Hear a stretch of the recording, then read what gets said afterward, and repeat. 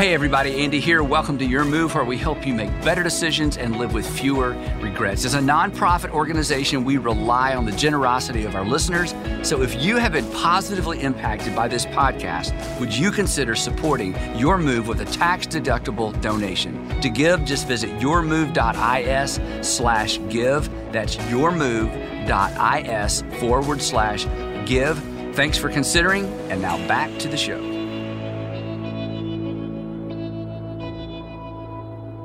There's a story that was told of a Sunday school teacher who had a group of first graders, and he decided that he wanted to explain to these first graders what they had to do to go to heaven. But he decided before he did that, he wanted to know what they already knew, so he thought he would ask them a series of questions to discover kind of where they were in their understanding of heaven and what it took to go to heaven. So he asked them the first question. He says, okay, kids, if I sold my house and my car and had a big garage sale and gave all the money to the church, would that get me into heaven? And all the kids went, no. He said, all right. Second question, if I cleaned the church, mowed the church lawn, and kept everything neat and tidy, would that get me into heaven? All the kids are like, no. He said, what about this? What if I'm kind to animals and give candy to children? Would that get me into heaven? And the kids are like, no. And he said, well then, how can I get into heaven? And the kid in the back stood up and said, you gotta be dead. Anyway, now you know this because you're part of this statistic. Most Americans believe in heaven. Most Americans believe in some sort of afterlife, a good place, you know. And most Americans, maybe because we're Americans, most of us believe we're going there. And there's a lot of mystery, a lot of questions, you know, a lot of I'm not sure and I don't know about, and don't ask me to explain it too much, but there's just this general sense that there is something beyond this life, and we refer to it as heaven, and it's a good place, and we just assume we're going to go there. And most of us, or most people in America, so the United States especially, are confident it's just going to work out. And the two assumptions that fuel this confidence that most Americans have, the two assumptions are these, that good people go to heaven, and the second assumption is, I'm a good person. I'm good enough for sure, right, for heaven. The good people go, bad people, who knows, don't want to think about that, but good people go to heaven, I'm a good person, and I'm a busy person, and I'm sure somebody else has figured it out. I don't have a lot of time to give a lot of thought to that. Now, there are obviously some advantages to this way of thinking that, you know, good people go to heaven, I'm a good person. There are several advantages. One advantage is this, that it's just or it's fair. I mean, it only makes sense that good people would go to a good place if there's a place to go to after this life. It's just, it's fair. Good people should be rewarded for being good in this life. And everybody, for the most part, knows what good is and knows what bad is and knows how to be good. And this whole idea is embedded in just about every religious system in some version or another with some variations. And come on, everybody can't be wrong. Number two, here's another advantage. You make the cut, right? Because you're a good person. In fact, compared to some people, you're amazing. I mean, you're an amazing person. And none of us like to admit this because we all hate judgmental people. We don't want to be judgmental. But, you know, in your quiet moments, in your imaginary conversations with yourself, you know you're better than, and you know you're better than, and you know you're better than. I mean, you just meet some people. Now, you meet some people every once in a while, you're thinking like, wow, they're like an amazing person, but I'm at least good, and I know I'm better than, okay? You don't say those things out loud. We shouldn't say those things out loud, but you're a good person. I mean, you're a really good person. In some cases, you're amazing. The third advantage is that this whole idea of good people go to heaven and you're a good person and you're in, is that it supports the notion of a good God.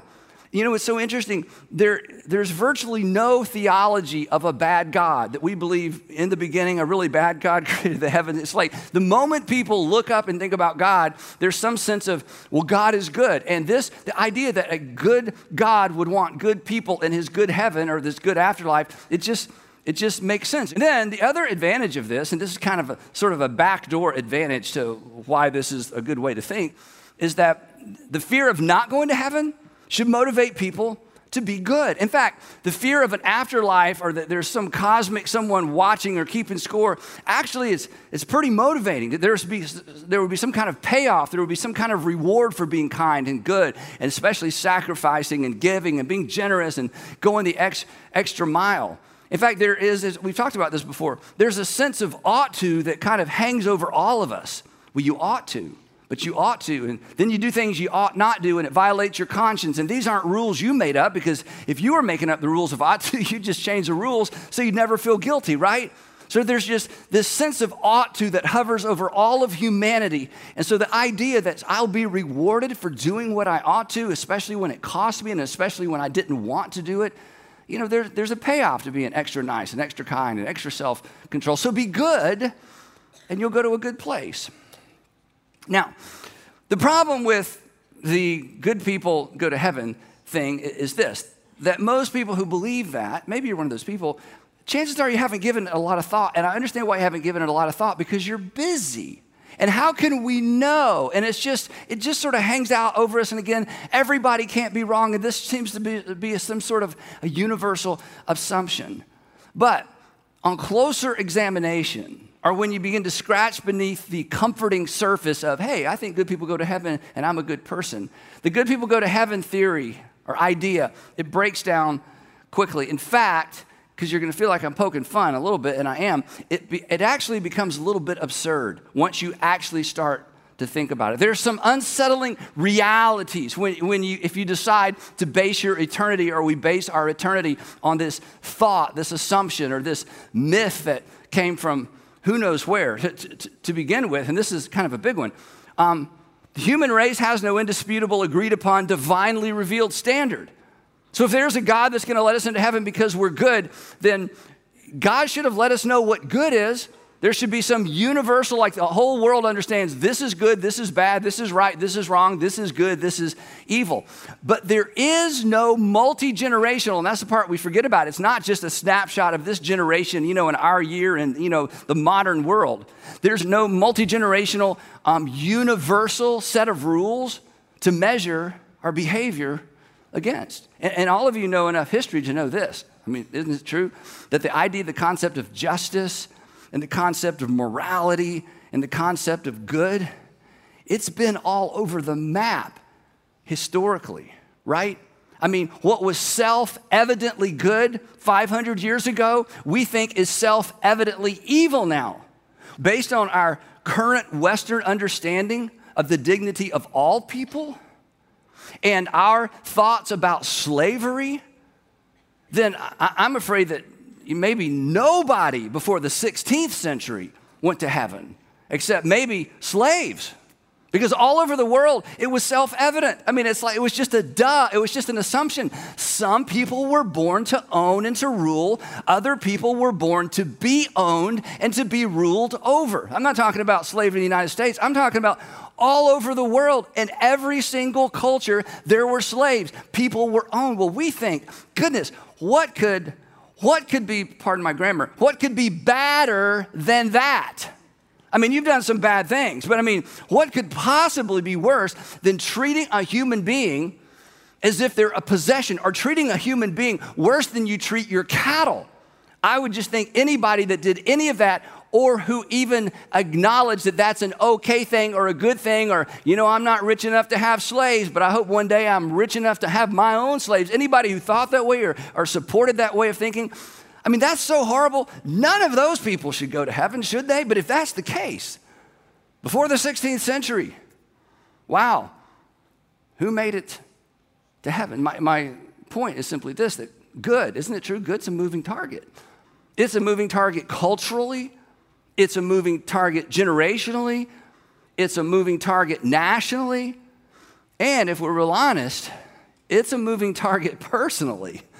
Because there are things that bother you now that didn't bother you in an earlier time of your life, in your life. There are things that bother you in this season of life that you consider bad. That once upon a time, you not only did they not bother you, you just thought they were good. So, how do we know what good is? It's constantly changing. There is no consensus. There's not even consensus in the world in this generation, much less when you take into consideration previous generations. Now, of course, some people want to say, wait, Andy, you're the pastor, you're the preacher. You should know better. The Bible, come on, Andy. The Bible tells us the standard. The Bible gives us the standard. The Bible tells us right from wrong and good and bad. And the Bible is the standard by which we should measure our behavior. And the Bible tells us enough about good to know whether or not we're good enough to go to heaven. But I don't advise you use the Bible, because if the Bible is the standard, you do not make the cut. Okay, sometimes people will toss out, the 10 Commandments, I try to keep the 10 Commandments. Now, nobody has these conversations with me anymore because I'm a pastor. Nobody wants to talk to me about important stuff, But back when, I was a student and I was in graduate school and I loved, sort of finding these conversations and people toss out, what about the 10 Commandments? And I would always say, well, name them. So you live by the 10 Commandments? I do my best to live by the 10 Commandments. Well, name them. And they couldn't name them if their eternity depended on it, and somehow they thought their eternity depended on it. So it's like, well, I keep the 10 Commandments. No, you don't. Nobody in this room keeps the 10 Commandments, but that's okay to think that. As long as you don't know what they are, it's easy to think you keep them, right? The 10 Commandments shows up in the Old Testament book of Exodus.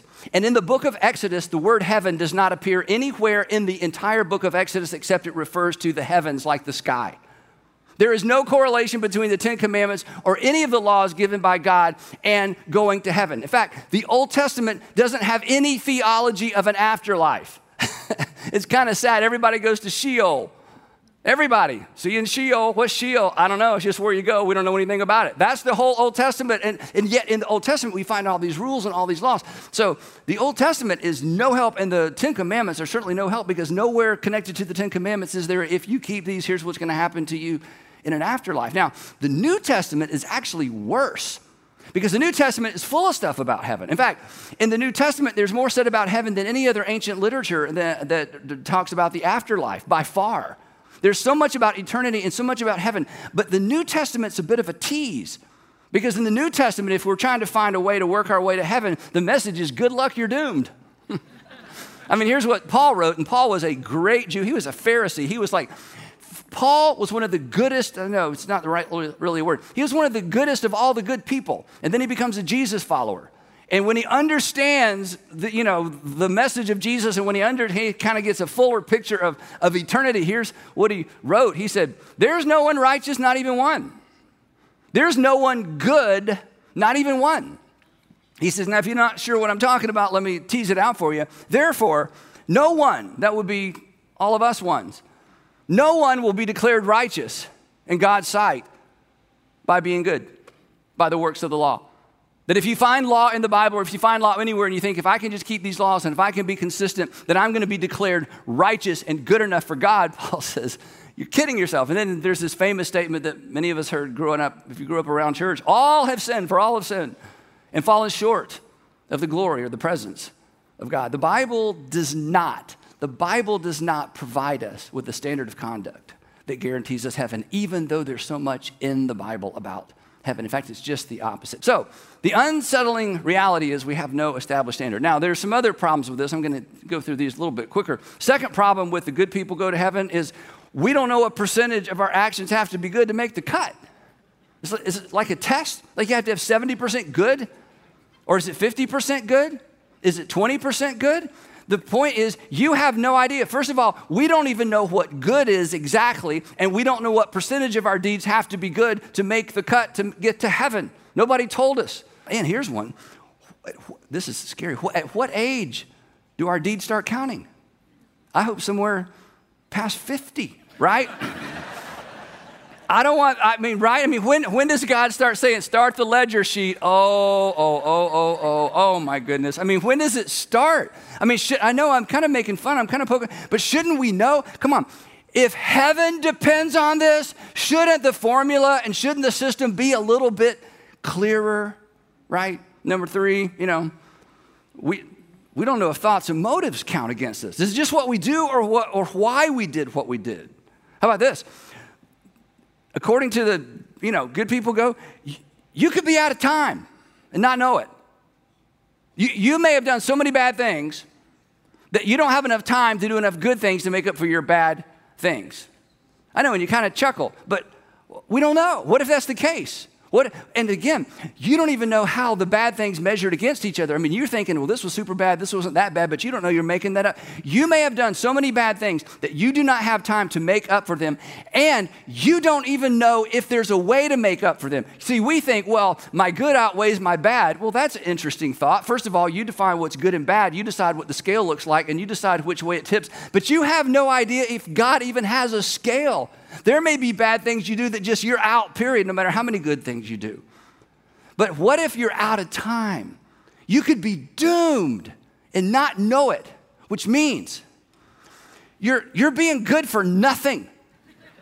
You're trying to be a good person going, did you see it? Did you see it? Did you see it? Could you not think about that? Could you see it? And you could be doing all this good stuff for nothing because it doesn't count because you've already done so many bad things. You say, Andy, this is kind of absurd. I know. You scratch beneath the surface of the good people go to heaven idea and it falls completely apart. And then here's another one.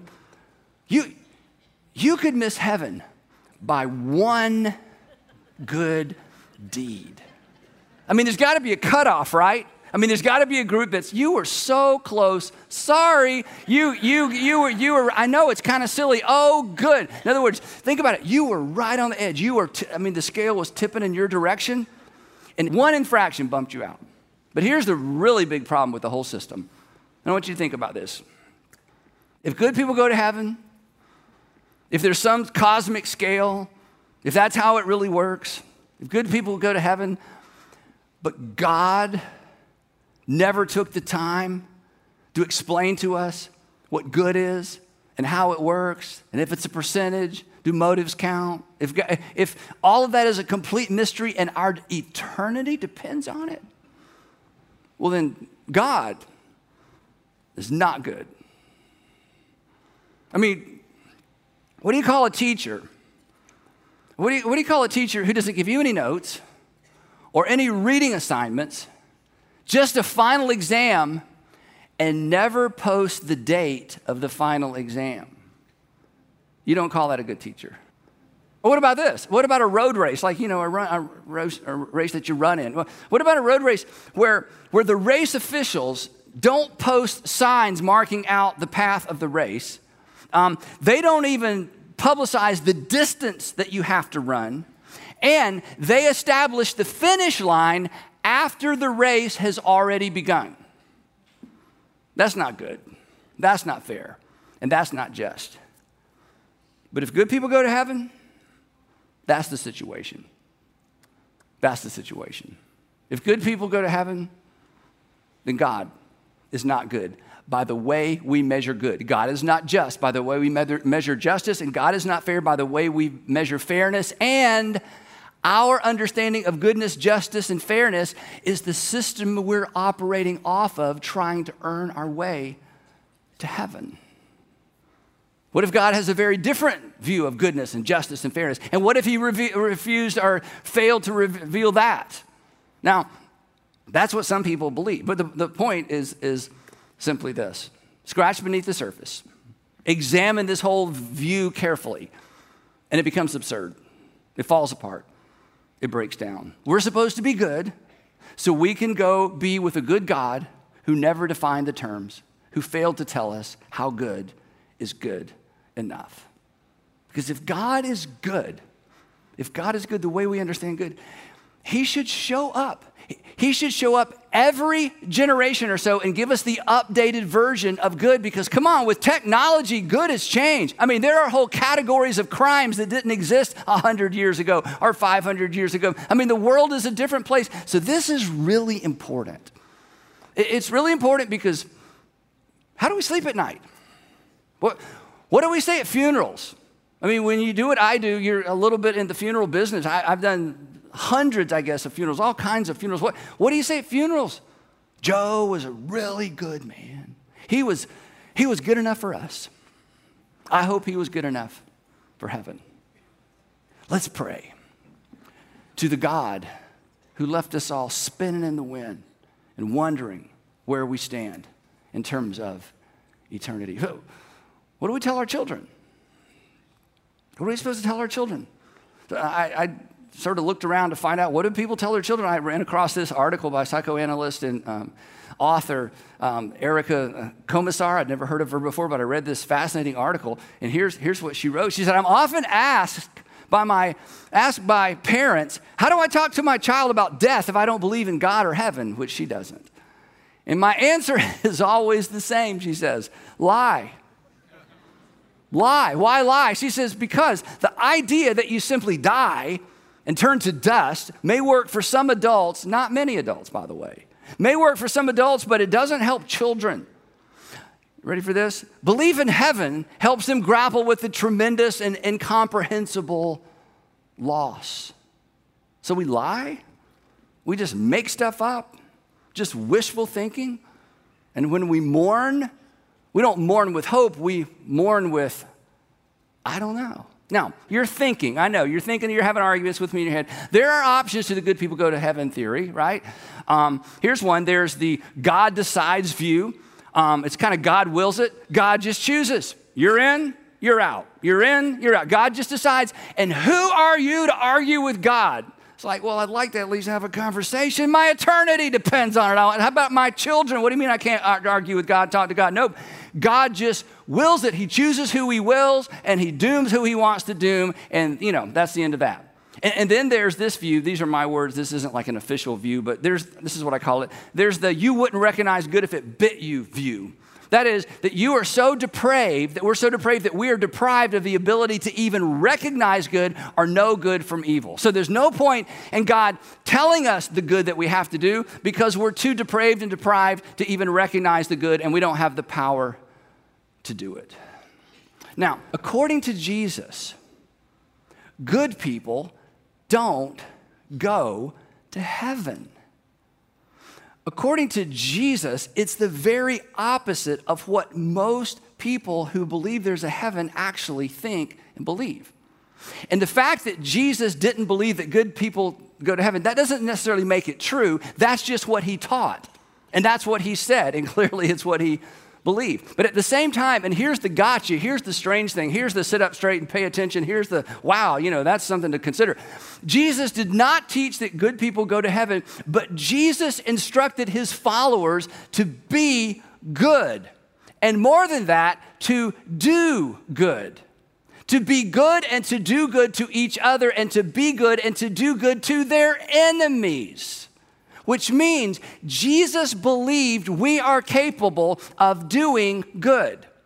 And Jesus believed that we're able to recognize the difference between good and bad, good and evil, what's good for another person and what's not good for another person. So he instructed his followers to do good and to be good, even to the people who mistreat them. And he said, here's how good I want you to be.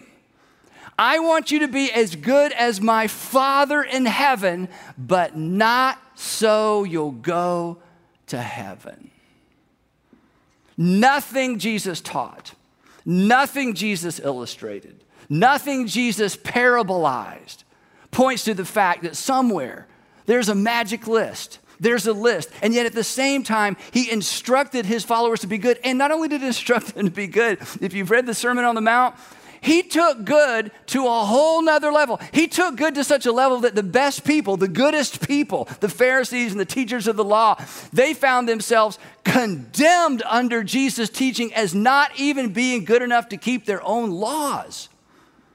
And yet never once did Jesus infer that if you're good enough, you'll spend eternity in heaven. And then, the end of this story, the good people, Pharisees, teachers of the law keepers, and the bad people, the Romans, they conspired together and they killed him.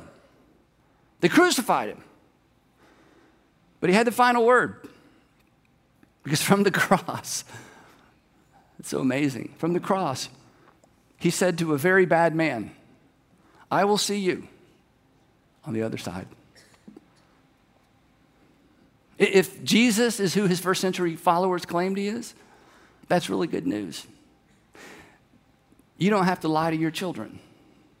You don't have to lie to your grandchildren. Let me tell you what's good news. And again, this is my world. When you lose a loved one, you can grieve with hope. You can full on grief with hope. I've done so many funerals, and most of the funerals I do, I'm surrounded by Jesus followers who grieve with hope. But I've done some gravesides, and I've done some funerals where it was all grief. Very little hope. If good people go to heaven and you have no idea how the system works, there's not much hope. And yet the followers of Jesus stated clearly, you can grieve with hope. If Jesus was correct, God so loved the world that he showed up. And he didn't have to show up every generation to update the rules. He showed up one time to show us the way, to tell us the way. And then when Jesus was questioned, as blasphemous as this was, he said, fellas, I am the way. Instead of giving us a list, God gave us himself. For God so loved the world that he gave his one and only son, that whoever behaves like him, that whoever behaves correctly, whoever does more good than bad. No, this is why you got to take Jesus out of the equation. The good people go to heaven equation. Whoever puts their trust in him, believes in him, that person will not be lost to God, regardless of what they've done or didn't do. Will not be lost to God, or your English text says will not perish, but they'll have something the Old Testament never refers to. In the context of life after death, you'll have eternal life. If Jesus was correct, this is amazing. And let me tell you who wrote this, okay? This is John. I say this all the time, but I'm going to keep saying it. This is John, who spent 3.5 years with Jesus, saw the whole thing. John, who took care of Mary until Mary passes away later. John tells us, look, I'm like Peter. I'm like the rest of the guys. I came into this story assuming that we had to keep the law and we didn't know what happened after life. We know we all went to Sheol, but we hope God sorted it out. There was something good and there was going to be a resurrection someday and there was going to be a judgment and we hope we made it. But there was no confidence. There was no assurance. We were just doing the best we could. And then we sat under the teaching of Jesus for 3.5 years and it was completely different. Completely different. And here's what we learn. If Jesus is correct, God is not trying to catch us doing wrong to condemn us. He says, for God did not send Jesus into the world to catch people doing wrong and to condemn people for doing wrong or to condemn the world, but to save the world. And John would tell us, and here's how he's going to do it. Not by updating a list every generation. He's going to do it through him. That he only needed to come one time because he didn't give us a to-do list. He gave us a who and invited all of us to place our trust in him. And that all of our evil and bad, unintentional deeds, regardless of motive and upbringing and context and everything else, that would be paid for and wiped away. So that we could mourn with assurance. That we wouldn't have to lie to our kids. And so that you can lay in bed at night and stare at the ceiling and know that things are good between you and God and it has nothing to do with what you did. So thanks for listening, but before you go, I wanted to take a minute to thank everyone who supports Your Move financially. It's the generosity of our listeners that makes this podcast possible. So if you have found this content helpful, we would like to invite you to make a tax-deductible donation to Your Move. You just visit yourmove.is/give. That's yourmove.is/give. Thanks for considering, and make sure you join us next week on Your Move.